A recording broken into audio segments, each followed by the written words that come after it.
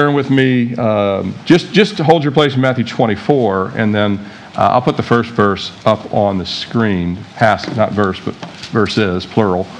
Starts in Daniel, and we read this passage back in the fall, but let's look at it again in light of things that are happening. Those that are wise shall shine like the brightness of the firmament. God wants us to shine. He wants us to shine in these times. And those who turn many to righteousness. That's what we're praying. Lord, use our redeemed lives to turn people to righteousness. Like the stars forever and ever. But you, Daniel, shut up the words, seal the book until the time of the end. Daniel's been up with the Lord for quite some time now, since he was given this. But Daniel was told, many shall run to and fro, zipping all over the world, and knowledge shall increase. An exponential increase in knowledge at the end of the age. And he said, go your way, Daniel, for the words are closed up and sealed to the time of the end. Many shall be purified and made white and refined, but the wicked shall do wickedly. None of the wicked shall understand, but the wise shall understand. People that don't know the Lord, they don't understand what's happening. They don't understand what's going on in the world.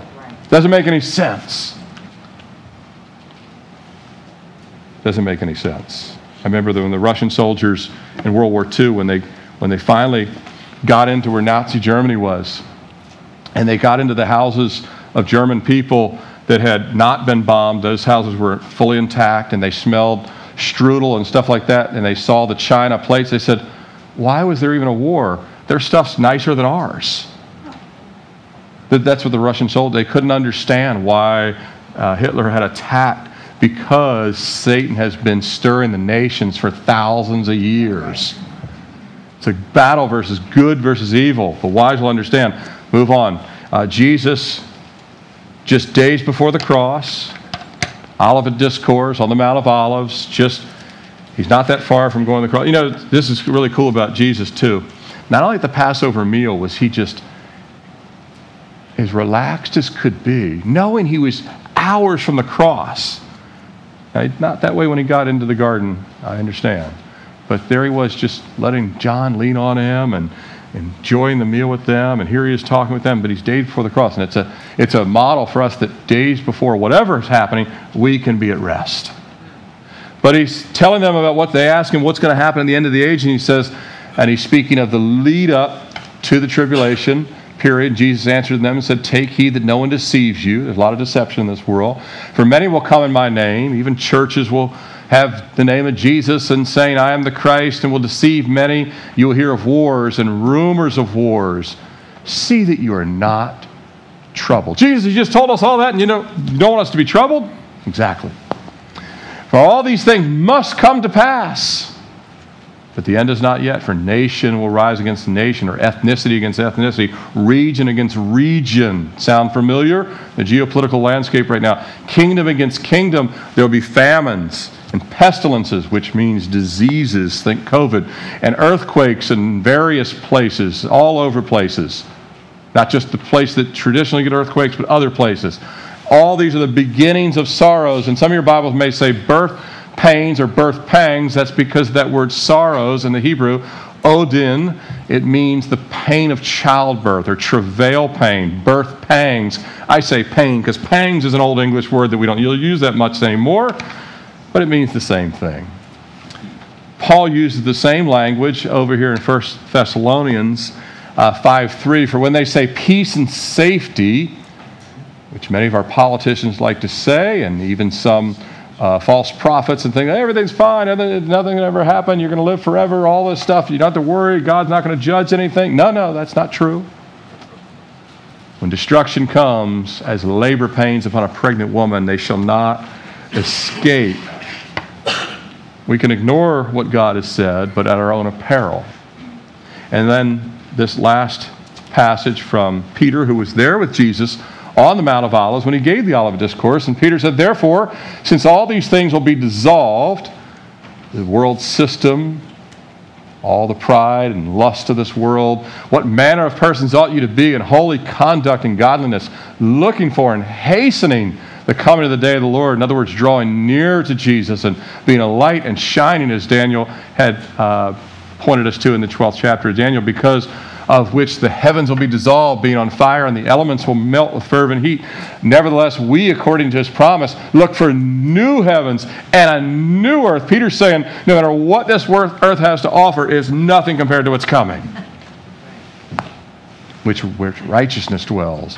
You, therefore, beloved, since you know beforehand, beware lest you fall from your own steadfastness, being led away with the error of the wicked. Another, Jesus said you could be weighed down by the cares of this world and actually fall asleep when things are actually getting closer to the end. But grow in the grace and knowledge of our Lord and Savior Jesus Christ. To him be the glory both now and forever. Amen. Let's pray. Father, we thank you for your word that you've given us to know beforehand some of these things. Only you know the details. But Lord, you've given us your word to know the seasons, the times, to understand these things, that these things must come to pass. Lord, that the wise would understand you'd cause us to shine in the midst of it all and to not be troubled. And Lord, we would share what you have given to us, the gift of salvation, to those that are not ready for your return, not ready for the judgment to come.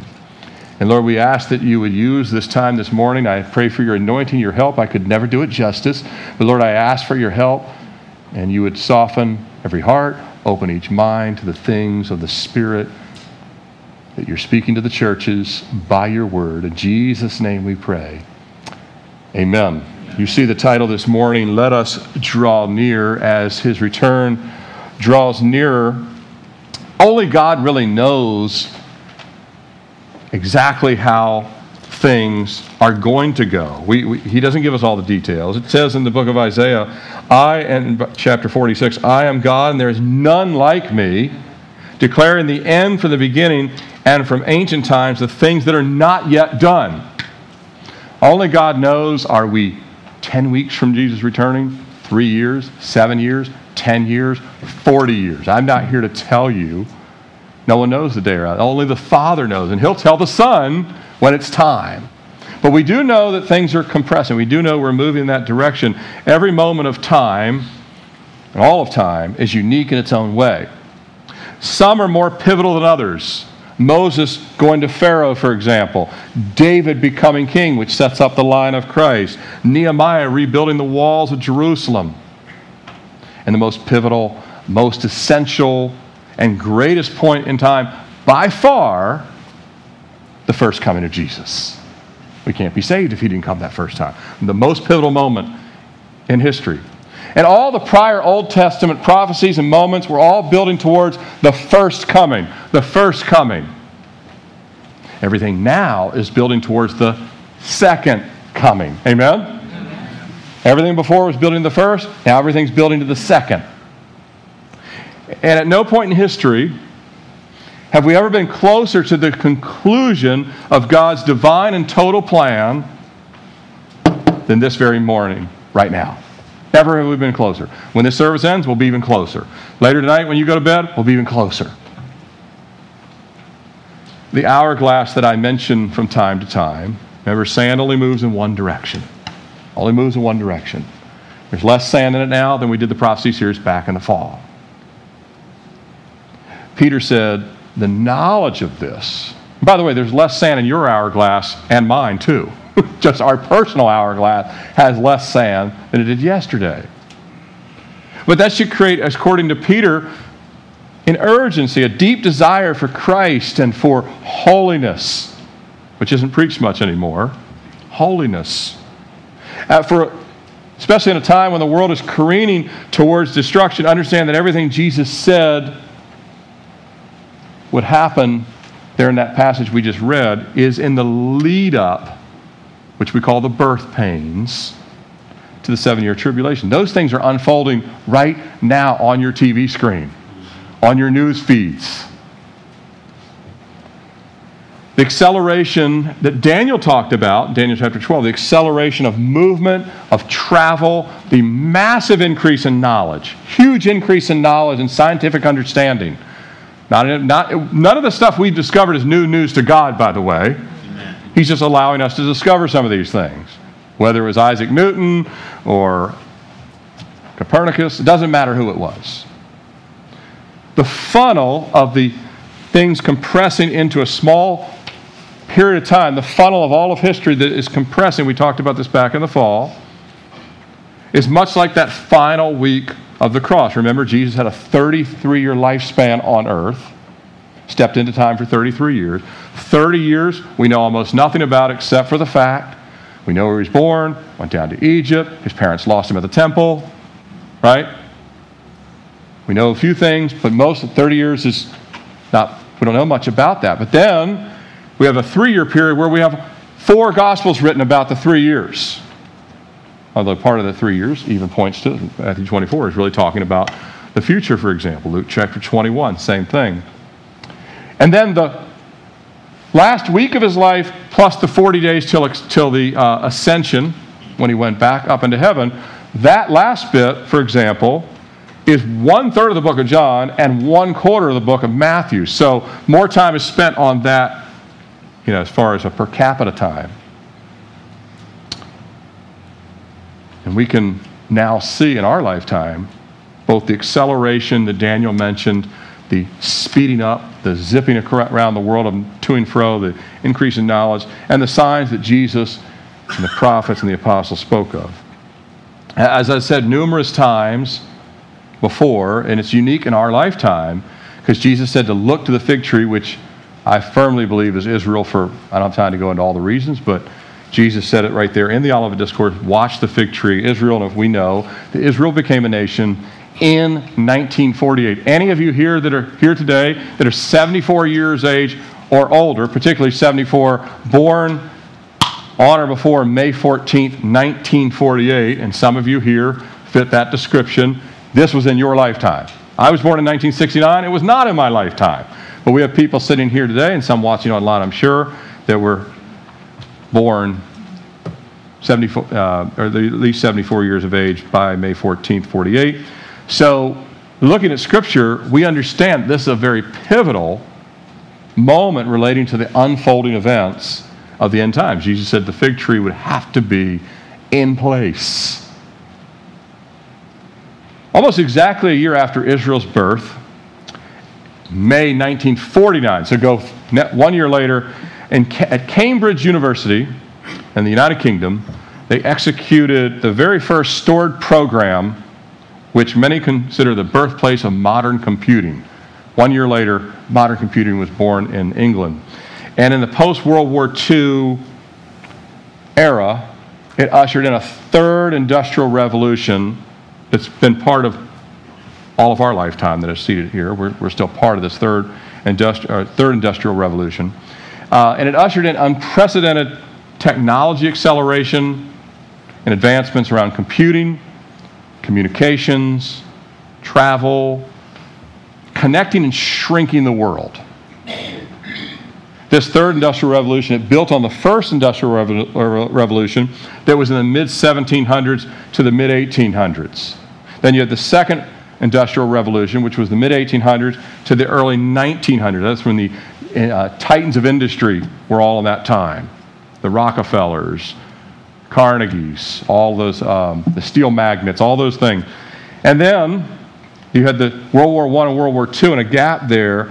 And then you have this third industrial revolution that started post-World War II and really has exploded in the last 20 years, which we'll look at, particularly around computing, digitizing everything. Everything.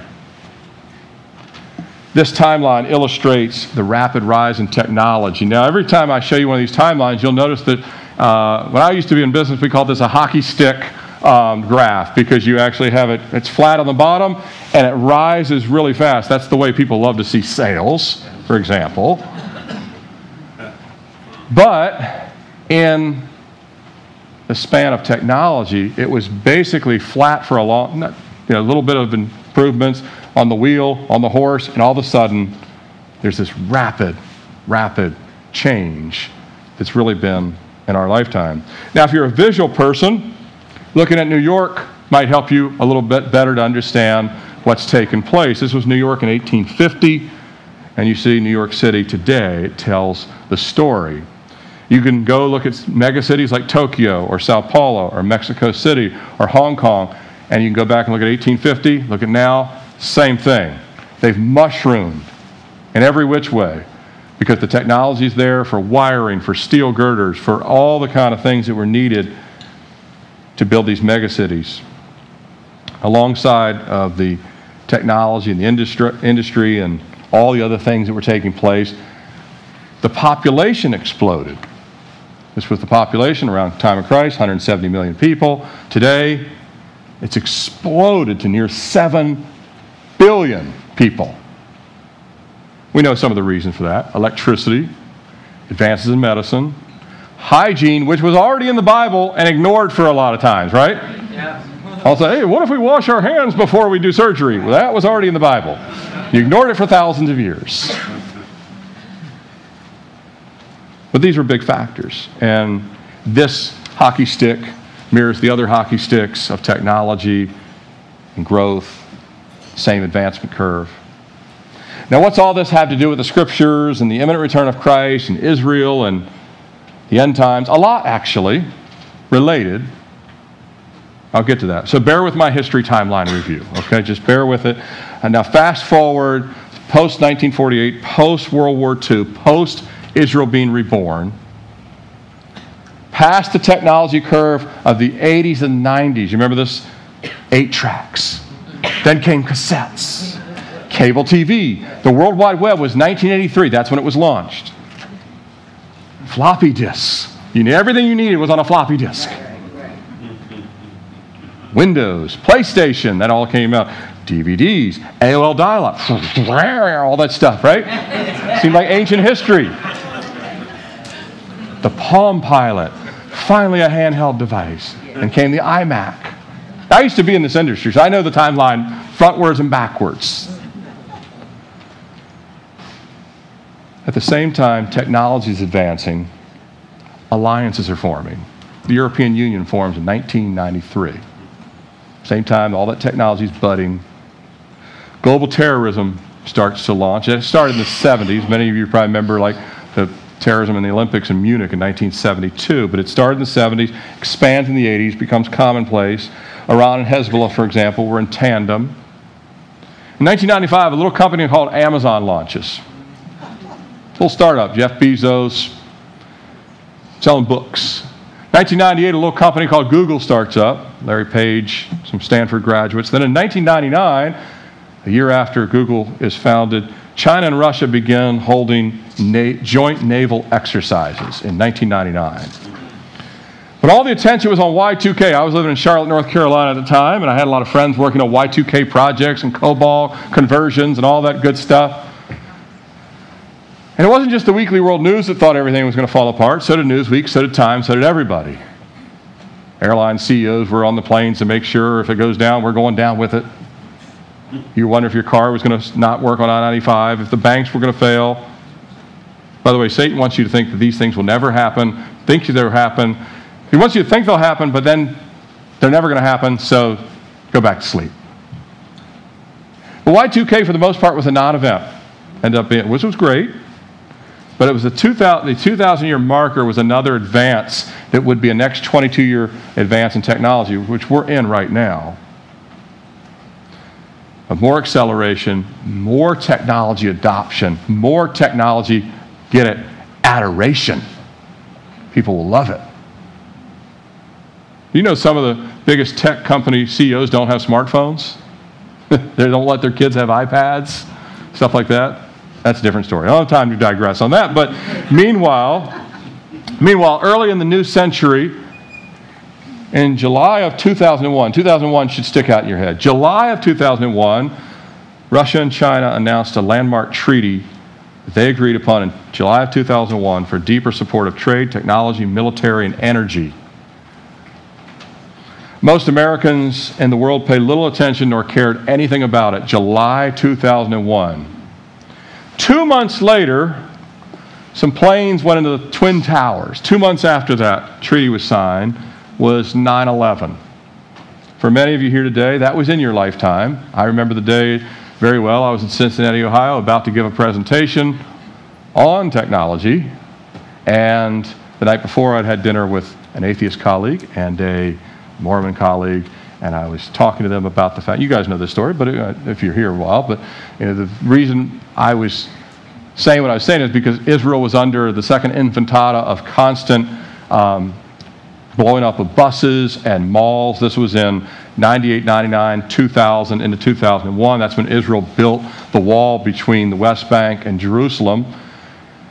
And one of my colleagues was like, what does all that have to do with us? I'm like, well, because of our deep support of Israel, I believe we're doing a major terrorist attack in our country, because the ship had already been attacked in Yemen. The next morning was 9/11. With all the new technology and all the rising markets, some thought peace would flourish forever. That, hey, why wouldn't anyone want peace? Netflix is here. They came in the late 90s. Blockbuster Video, which was actually fading while Netflix was rising. But on that clear, crisp September day, people realized peace was not here to stay. And our nation around the world was stunned. And it was one horrific day that has permanently, that day on 9/11, permanently has changed airport security forever. Every time you go through security and boarding, you know you're getting a glimpse of the holdover from 9/11. It is permanently attached to airport security, is it not? Right. Remember the days like you used to ride up to the front and just hand your bags to a dude and say, I'm going to go. No, none of that now. Right. Everything goes through, you go through, stand up, move around, let things swirl around you. All that's a remnant of 9/11 that's permanently here as part of travel. Now, Russia and China at the exact same time were working on strategic long-term agreements while we were picking up the pieces from 9/11.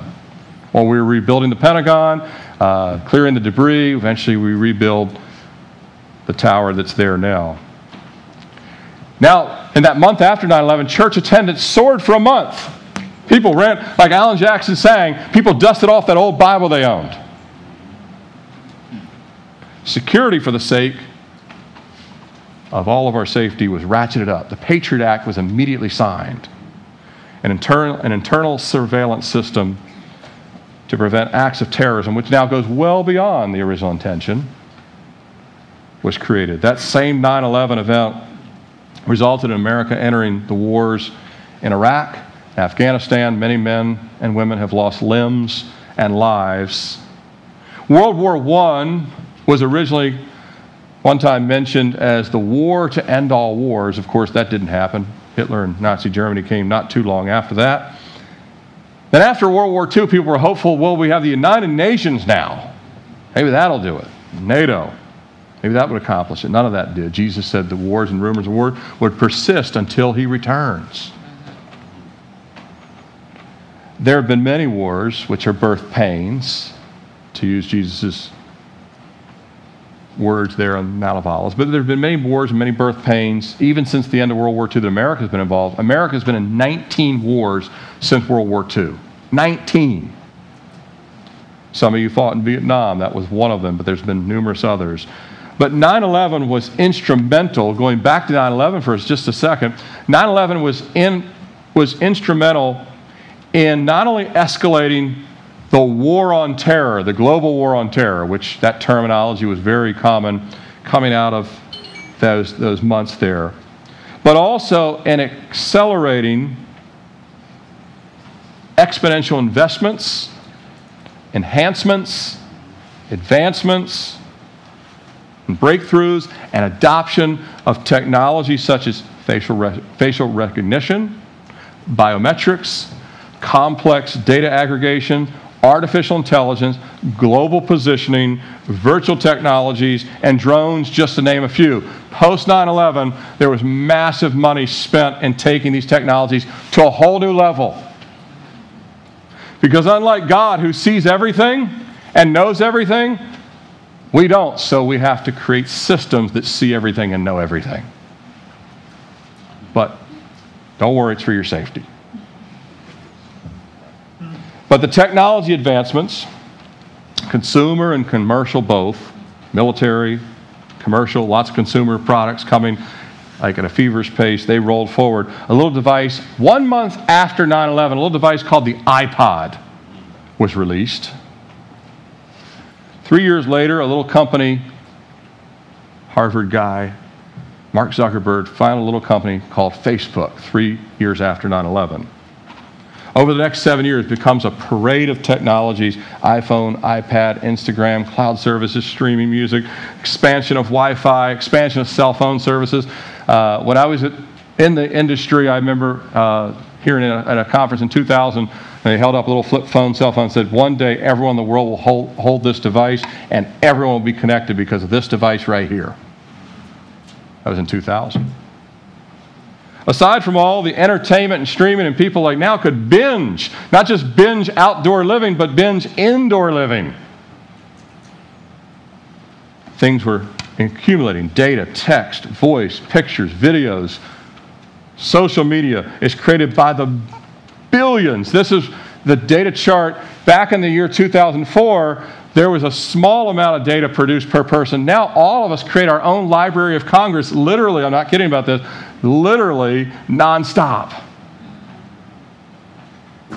And it's all being stored. Every single phone call you have, every single text, every single email, all of it stored in massive data centers by the NSA, commercial, and major tech companies: Google, Microsoft, Apple, you name it, Amazon, all stored in massive data centers.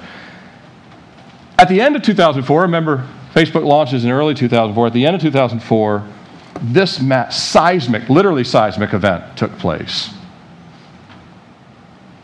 9.1 earthquake.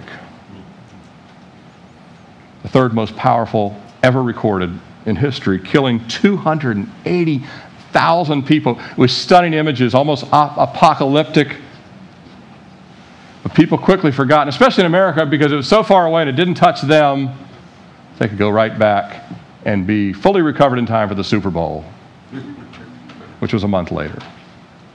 7 years later, in 2011, another seismic event, this one off the coast of Japan. Remember, Jesus said there'd be earthquakes in various places.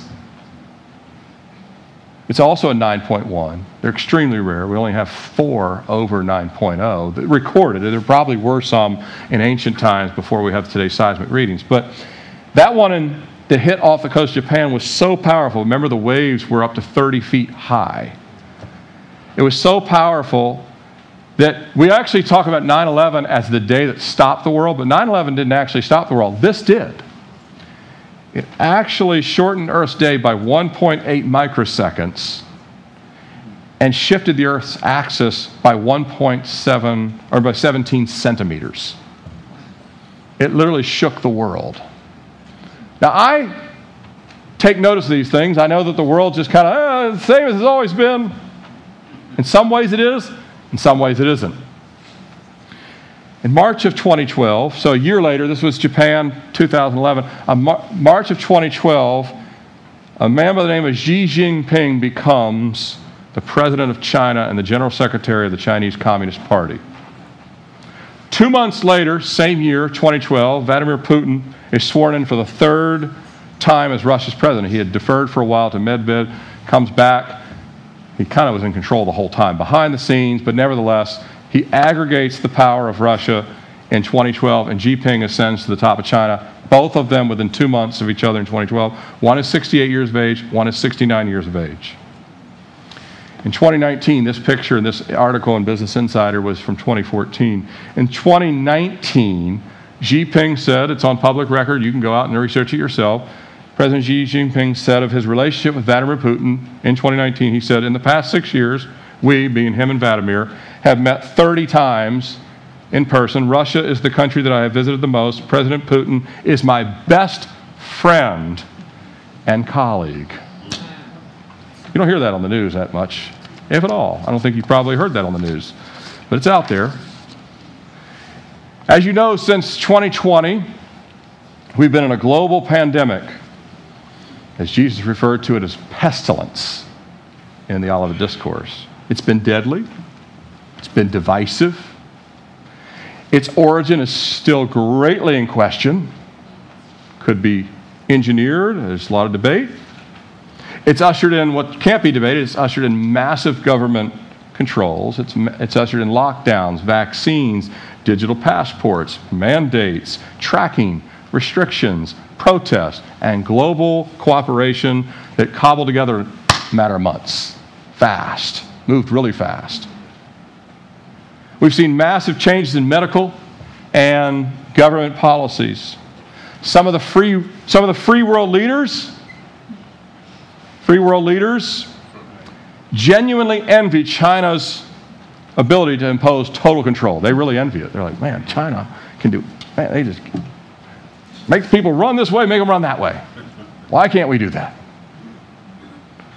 At virtually all levels, the Chinese government.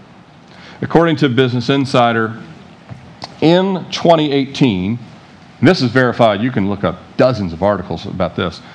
By 2018, China had installed a surveillance system in 16 different regions of China that uses facial recognition and thousands upon thousands of cameras they can scan their entire population in 1 second. The entire population in 1 second. The same exact system that they've created, thinking broader than themselves, they can scan the entire world's population in 2 seconds. By the way, Facebook announced that they will release their supercomputer this summer. It'll be 20 times faster than their current system. 20 times faster than their current system, which is thousands of times faster than what you could do in, say, the mid-90s. All their algorithms, all of your faces on every picture you've ever had, everything you've ever said, anything in there, they can aggregate it.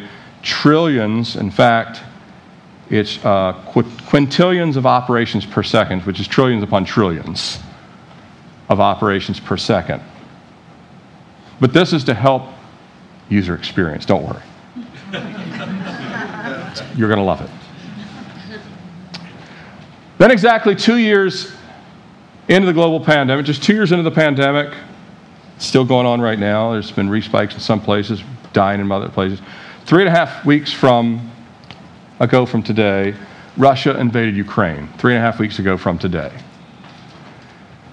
It's amazing how we've gone from shocked images to it's already become normalized in most people's lives because they've seen it so much now. Like, yeah, doesn't everybody see like apartment complexes just crumbling to the ground every day? I mean, that was stuff you heard about in World War II. You're seeing it live time, but we're already becoming desensitized to it because you can see so many images of it, it doesn't really matter to people.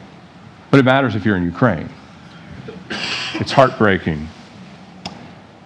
2.5 million people have fled the country. It'll be over 3 million probably by the end of this week.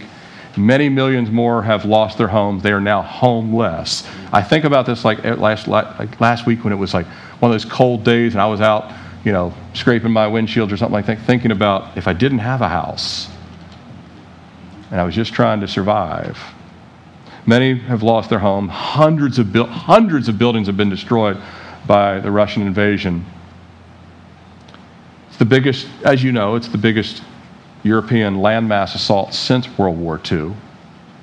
Many are facing food shortages. People are literally in some places digging up roots. 2,800 plus Ukrainian soldiers have already been killed. Another 7,000 Russian soldiers, many of them who were conscripted and probably don't even want to be in this war, were killed. Some do, some don't, but I'd say more don't than do. 800 Ukrainian civilians have already been killed, 800 plus. That was as of a week ago. I'm sure it's over 1,000 by now. And as our own U.S. intelligence reported, and they get a few things right, they didn't happen with all, by the way, with the millions and billions and billions we spent on the Pentagon, they had no idea China was building a hypersonic nuclear weapon. They had no, well, at least they say they had no idea until it was announced a few months ago. That's a weapon that goes up outside of Earth's atmosphere, up into orbit temporarily and pops back in at a high rate of speed. So in other words, you can launch and deliver a nuclear attack within seconds. But our intelligence did report, New York Times was the first to report on this, that Xi Jinping asked Vladimir Putin to wait until after the Winter Olympics to commence the assault on Ukraine. Folks, they've been having Zoom calls, not Zoom calls, Zoom calls aren't all that secure, but they've been having deeply secure calls for a long time. Yes. planning lots of things. Iran's in on this. North Korea's in on this. They talk more than you talk to your relatives. Way more than you talk to your relatives. Some of you won't see your relatives till next Christmas.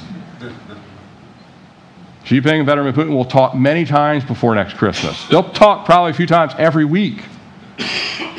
As he said, his best friend and colleague. Now, I'm not saying all this, don't get me wrong. This is not to kind of dive deep on all that stuff. This is a wide picture from 40s till now, from even predating that with the population explosion. I'm just trying to give you the overall view.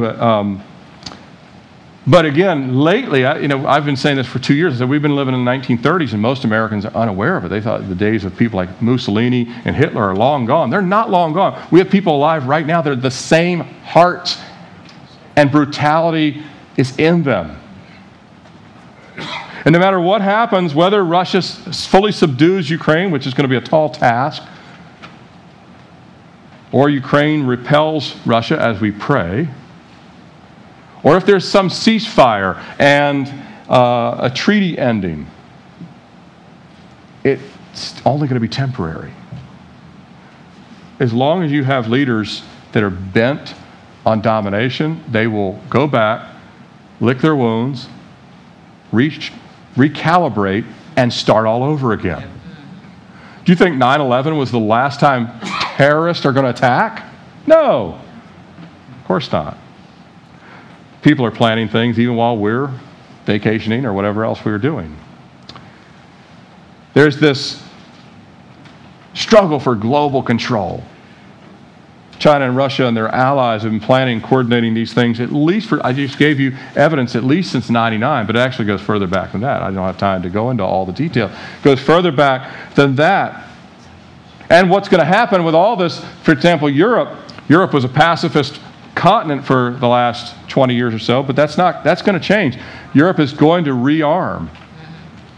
They will become more warrior class like they were in past centuries. There'll be an economic uniting, there'll be a military uniting that will begin to eventually, I don't know when, but it'll eventually sweep over Europe. You will see it probably in your lifetime. You will see Europe realize they need to get armed to the teeth for things that will happen. But there's this battle for a new world order, and the Bible talks about eventually not only with the Antichrist, and he will actually reign supreme, but not everyone's going to, the kings of the east and the area of Magog, which is ruled by Gog, which is a title, is probably not going to acquiesce. So there's this tug of war for who's going to be king of the mountain.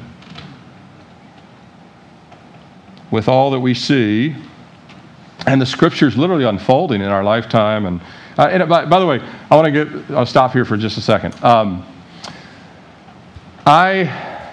Like you, it's interesting how God, you've all heard the term, peace in the calm in the midst of a storm, right? There can be like this morning I'm out walking and I see no one except for myself and the bright shining moon. It was 7 a.m. It was like the sky was light blue. The birds were chirping like crazy. And it was like I didn't have a care in the world. You would think that the world is moving at 1 mile an hour, but it's moving really fast. But in the moment, that's why we get to be still and know that He's God at all times. Amen? Amen? In the middle of it all, you can still be still and know that He is God. So I want you to know that even though things are this much expanding, accelerating, and then I've had conversations with people so I like to hear unsaved people's view. I had a conversation with someone recently. Gentleman says to me, he said, back in the fall, we talked about the whole thing with Taiwan. Russia was flying these planes, these fighter jets over Taiwan airspace. They've been doing it nonstop for the last 2 years. And he said, we should just let China have Taiwan. Just give it to them. I said, well, it's not ours to give. We don't own it. It's not ours to give. So we don't have any. Just take it, First, and we probably can't prevent it. We can arm it. But then I run into this same gentleman last week, and he says, I think we need to arm Taiwan like crazy. I'm like, what's changed? Well, the whole invasion of Ukraine changed people's thinking. Like, this is more real than I thought. I thought it was people just playing war games, but there's a realness to this. Talked to another lady. She's actually from Europe. And she says to me, I fear this will all start World War III. I really fear. She goes, I'm from Europe. I have a bad feeling about all of this. And I don't know, I'm not ruled by feelings. I'm ruled by the Word of God. I can see, but I'm not like in fear of these things, but I'm observing them. So how is the church doing in all this? We're the body of Christ. We have the Word. We know what God has said. How is the church doing? And I understand that church attendance does not mean people are saved. I mean, we probably have people that attend CCR that are not yet born again, that only the Lord knows. Jesus said there'll be tares growing among wheat. I pray that everyone here is saved, but that's not always the case. But one thing about people at least wanting to go to church is at least there's a God consciousness. Would you agree with that? At least there's a God consciousness. My wife had shared me a study that found it was really one of the cool things about today's technology is you can actually feed tons of data, and a really cool thing is they fed thousands of data pieces, and they found wherever they actually played, I don't know how they pulled this off, but wherever any region was a zip code where people cuss more, the crime rate was commensurate with the more people cuss, the more violent crimes there were. More criminal behavior. And I remember the first thing when I got saved, one of the first things God took away from me was when I used to play basketball. I used to cuss a lot when I played basketball. And God's like, that ends right now. You have to find new words to express your displeasure with your play or theirs. And so that had to go. But you can kind of see how when the heart, what proceeds out of the mouth is what's in the heart. And so that's where if the mouth says violent things, the hand will do violent things. So a man that curses at his wife will probably hit his wife, right? Eventually. And so we see that these things, Satan is just, again, he's aware of these things. But how's the church doing? I mean, if there's a God consciousness, then at least there's a help to society. It's not salvation, but at least it helps society. Here's the church. From 1940 to 1999, church attendance and church membership both, we don't have, Calvary Chapel, we don't have official membership. If this is your church, you're a member. But membership and attendance was pretty steady. From 1940 to 1999, mid-90s. It was a little start to tail off with the MTV generation starting in the early 80s, but it still stayed pretty steady. But post 9/11, post technology saturation, post streaming, binging, you name it, going through life like this. Post all that, church attendance is dropping like this. Significantly. Atheism's risen from 11% to 21% in the last 15 years. It's atheism plus no religion at all and agnosticism. It's actually three groups bunched into one. So atheists could be half of that number, but those are agnostic or no religion whatsoever. But people's interest in church has declined. This is, of course, the opposite. If people are really... Now, many people that want to go to church aren't saved, and some people that are saved haven't been going to church and need to. But this is opposite of the encouragement of Hebrews chapter 10. Hebrews chapter 10, verse 25. The writer, which I believe to be Luke, but it could be Paul, could be someone else, says, not forsaking the assembling of yourselves together, as is the manner of some, but exhorting one another. And so much the more as you see the day approaching. What day? The return of Jesus. Amen. That's the day, the return of Jesus Christ. Praise God. And this is just His word. This church has been growing in all this. We have not been receding. We've hit a little holding pattern lately, which I'd like to see God save a bunch of more people and start all over again. Growth doesn't always go like this. It goes like this sometimes, right? Yeah. Same as your personal walk. You don't go like this in your personal walk. You fall flat, then you grow a little bit more. Growth is not on a straight line, it's on a trend line. praise God, this church has been growing. We added the 8:30 service in the middle of the pandemic, and we've been growing. And our tithes and offering, thank you for giving. And we added Pastor Trevor. We've been growing in the midst of all this. And we're not the only church that's growing. There's some other good churches in town that are growing. There's other churches around the country, and there's churches in other parts of the world, like the Middle East, that are really growing in the face of radical Islam and all the other things that are headed there. But a lot of churches in the last 20 years, seeing what people are attracted to, seeing what people gravitate to. You know, a lot of churches have decided the way to get people interested is to become places of excitement and entertaining messages, and don't talk about anything that like hell or prophecy, and have a really hip environment, and make sure your strobe lights and your fog machines are better than the church down the street, and have a dab of Starbucks, of course. I like Starbucks, but you know what I mean. And go light on the Bible and make sure your campus looks like a Silicon Valley campus. And then you can be really cool and attract the coolest, youngest, hippest people. And if they never know Jesus, well, at least you tried. Paul said the time would come when people will not endure sound doctrine.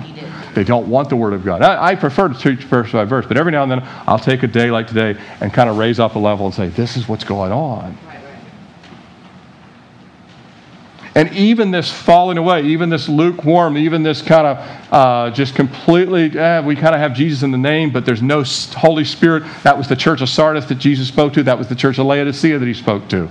Also in the book of both of them in the Revelation. But those were birth pains too. Remember, he said, many will come in my name. Did he not say that? He said, many will come in my name. And deceive people. Deceive people thinking, well, just all you got to do is come here once every 2.5 months, you're good. Coming here doesn't make you saved. It's a personal relationship with Jesus Christ. But Jesus warned of a departure from him, and people still using his name. And Paul warned Timothy of a falling away that would be in parallel to the wars and the rumors of wars and pestilence and earthquakes. And the falling away would be right along with it. But God will always have his remnant. So where are we at on the prophetic timeline? And this is not new information if you were here on the prophecy series. It's not new information if you've heard me over the... But I just want to revisit it because it's still... Peter said 3 times, I remind you, or I remind you, or I remind you, even though you know these things. As parents, this is your job in life to remind your kids of things you've told them 8,000 times. Right? Why am I saying this again?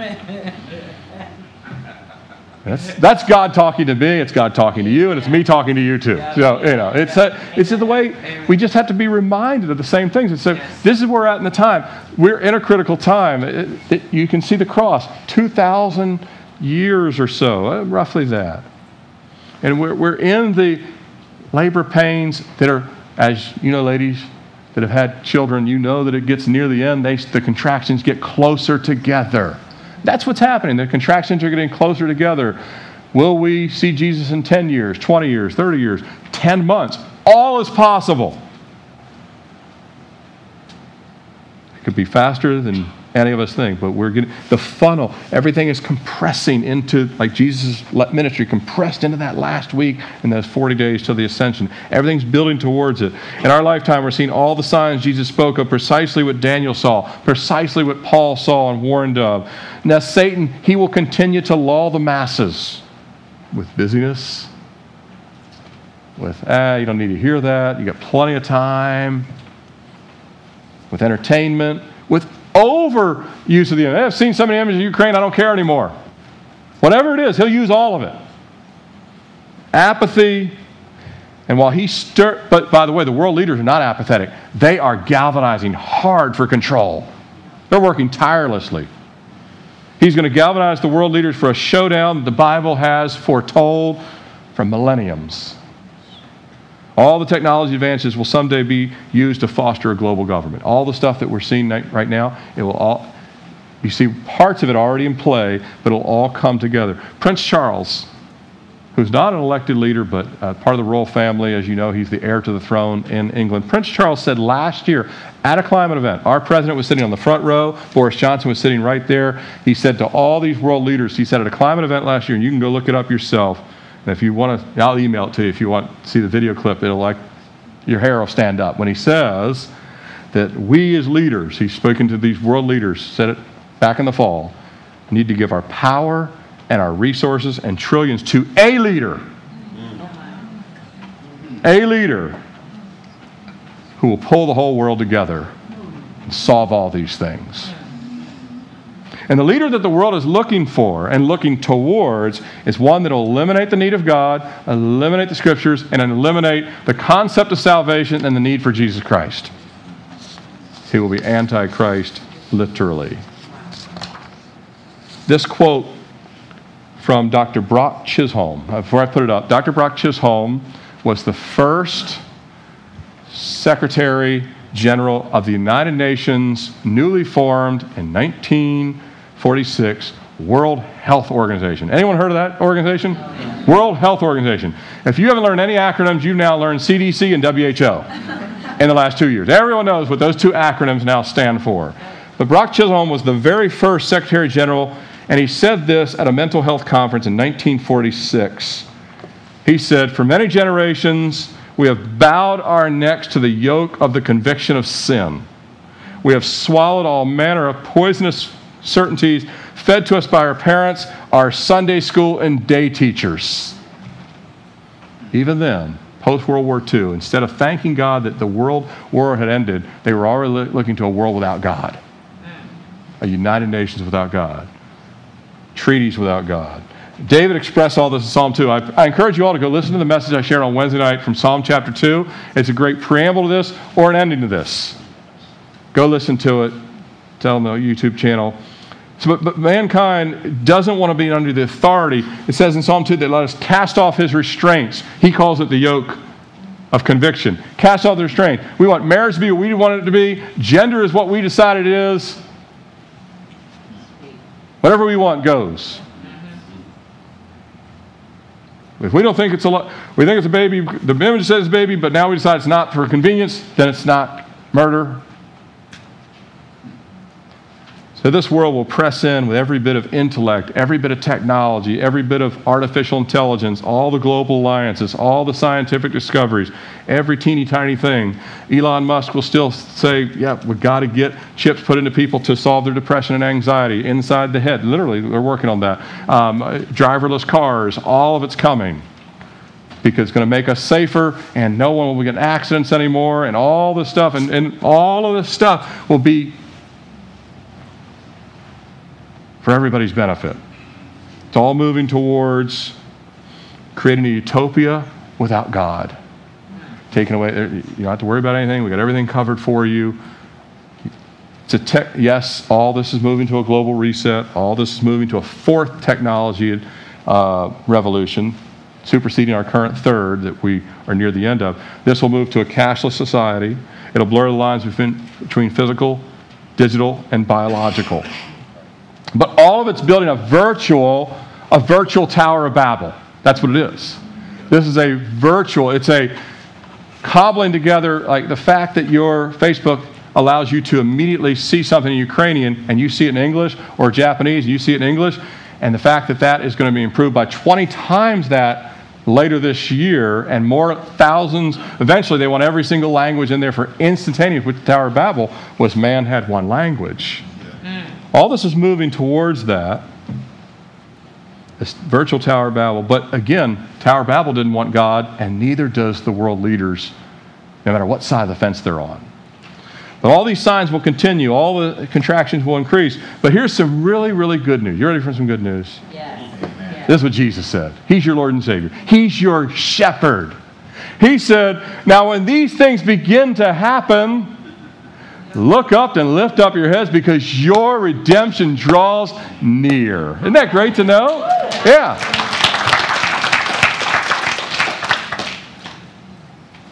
You're not going to need your iPad in heaven. Amen. You're not going to need DirecTV in heaven. You're not going to need a vacation in heaven. You're not going to need a nap in heaven. You're not going to need the World Health Organization to explain to you how this is a benefit in heaven. And Satan and those that he's spurring, they'll still want a world without Christ. They'll want world without Christians. That's why there's going to be a great slaughter in the tribulation period of all those who won't take the mark of the beast. And they'll want a world without Israel. Why? Because Israel brought forth the Messiah, and Jesus has to come back to Jerusalem. But the seed of his in Satan's just he couldn't mess up the first coming, so he's trying to mess up the second coming. He already knows he's going to fail. He's going to do it anyway. But all the world's complexity and all the technology and all the amazing stuff. And I remember I came from, I was in international business and technology. I used to love this stuff, and I still like a lot of it. I love that I can put earbuds in and listen to Scripture while I'm running. I love that. I couldn't do that 10 years ago, 20 years ago at least. I love all that stuff, but bottom line is all the world's complexity, all the technology, all the surveillance system, all the algorithms, all of it, it's going to end up in a medieval battle in Israel where people will run with pitchforks and swords again because it probably near the very end, none of that stuff's going to work. We already can hack each other into it not working. That's another problem. Too many things to go over. And all the plans of mankind and all the scheming of Satan will eventually come crashing down in the Great Tribulation. I know this information is more than you hear at some churches. I know that this message may be a total downer for some of you, and some of you watching online. I apologize, but I don't.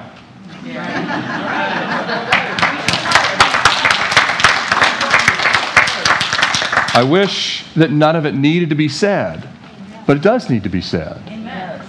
Or understood, and everything I've shared is historically accurate. You can challenge everything. If you go back and study everything I've given you is historically accurate. Every article, every fact, every quote. My wife can tell you I've spent 36 hours or so verifying every little detail. And right now, it's fulfilling the Word of God. Right now, in our lifetime, it's fulfilling the Word of God. And I'm not sharing this to bum us out, but to build us up. Amen. And to encourage us to get closer to Jesus now. You're not guaranteed that you can get closer to Jesus next week. You've got to do it today. You can't, I'll put it off another month. No, you're not guaranteed another month. I'm not guaranteed another month. We have heart attacks in our family, diabetes, all kinds of stuff. Any of it could hit me, and you too. And don't wait till there's another unforeseen crisis. There will be another crisis. The question is what it's going to be, but we don't have to worry about it. It's all in God's hands. I'm not saying this stuff isn't to wring your hands. This is to raise your hands. And to shine for Him. So many people need Jesus. They're thirsty. Yesterday we were walking over at Short Pump Town Center. I had to get some things for next week, and I'm walking around there, and I just see these faces. I'm like, they need Jesus. They need Jesus. They need, Some people, you can just see it on their face. Yes. Right. They're just lost, and I was lost. And I'm glad people invited me to Calvary Chapel, Fort Lauderdale, when I went down there when I looked like anyway. But I've been watching these things closely for 27 years, since the day I got saved. And Jesus, He called me out of the business world, out of technology, to preach the gospel. But I still watch it closely. All the things that are going on. And I used to share it in my prior field. And I had great opportunity to share with executive level people the gospel.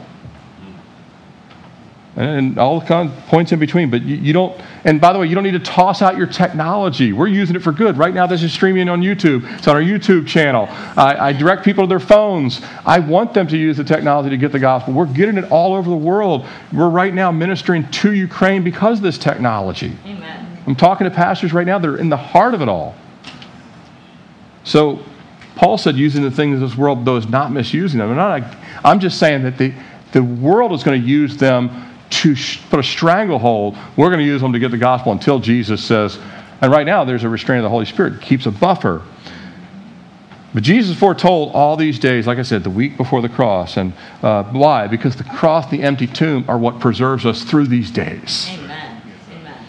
And we're on the winning side, brother and sister. We're on the winning side if if He's your Lord and Savior, and He's bidding us to come closer to Him, abide in Him, draw near to Him. Let Him dissolve your fears and your apathy.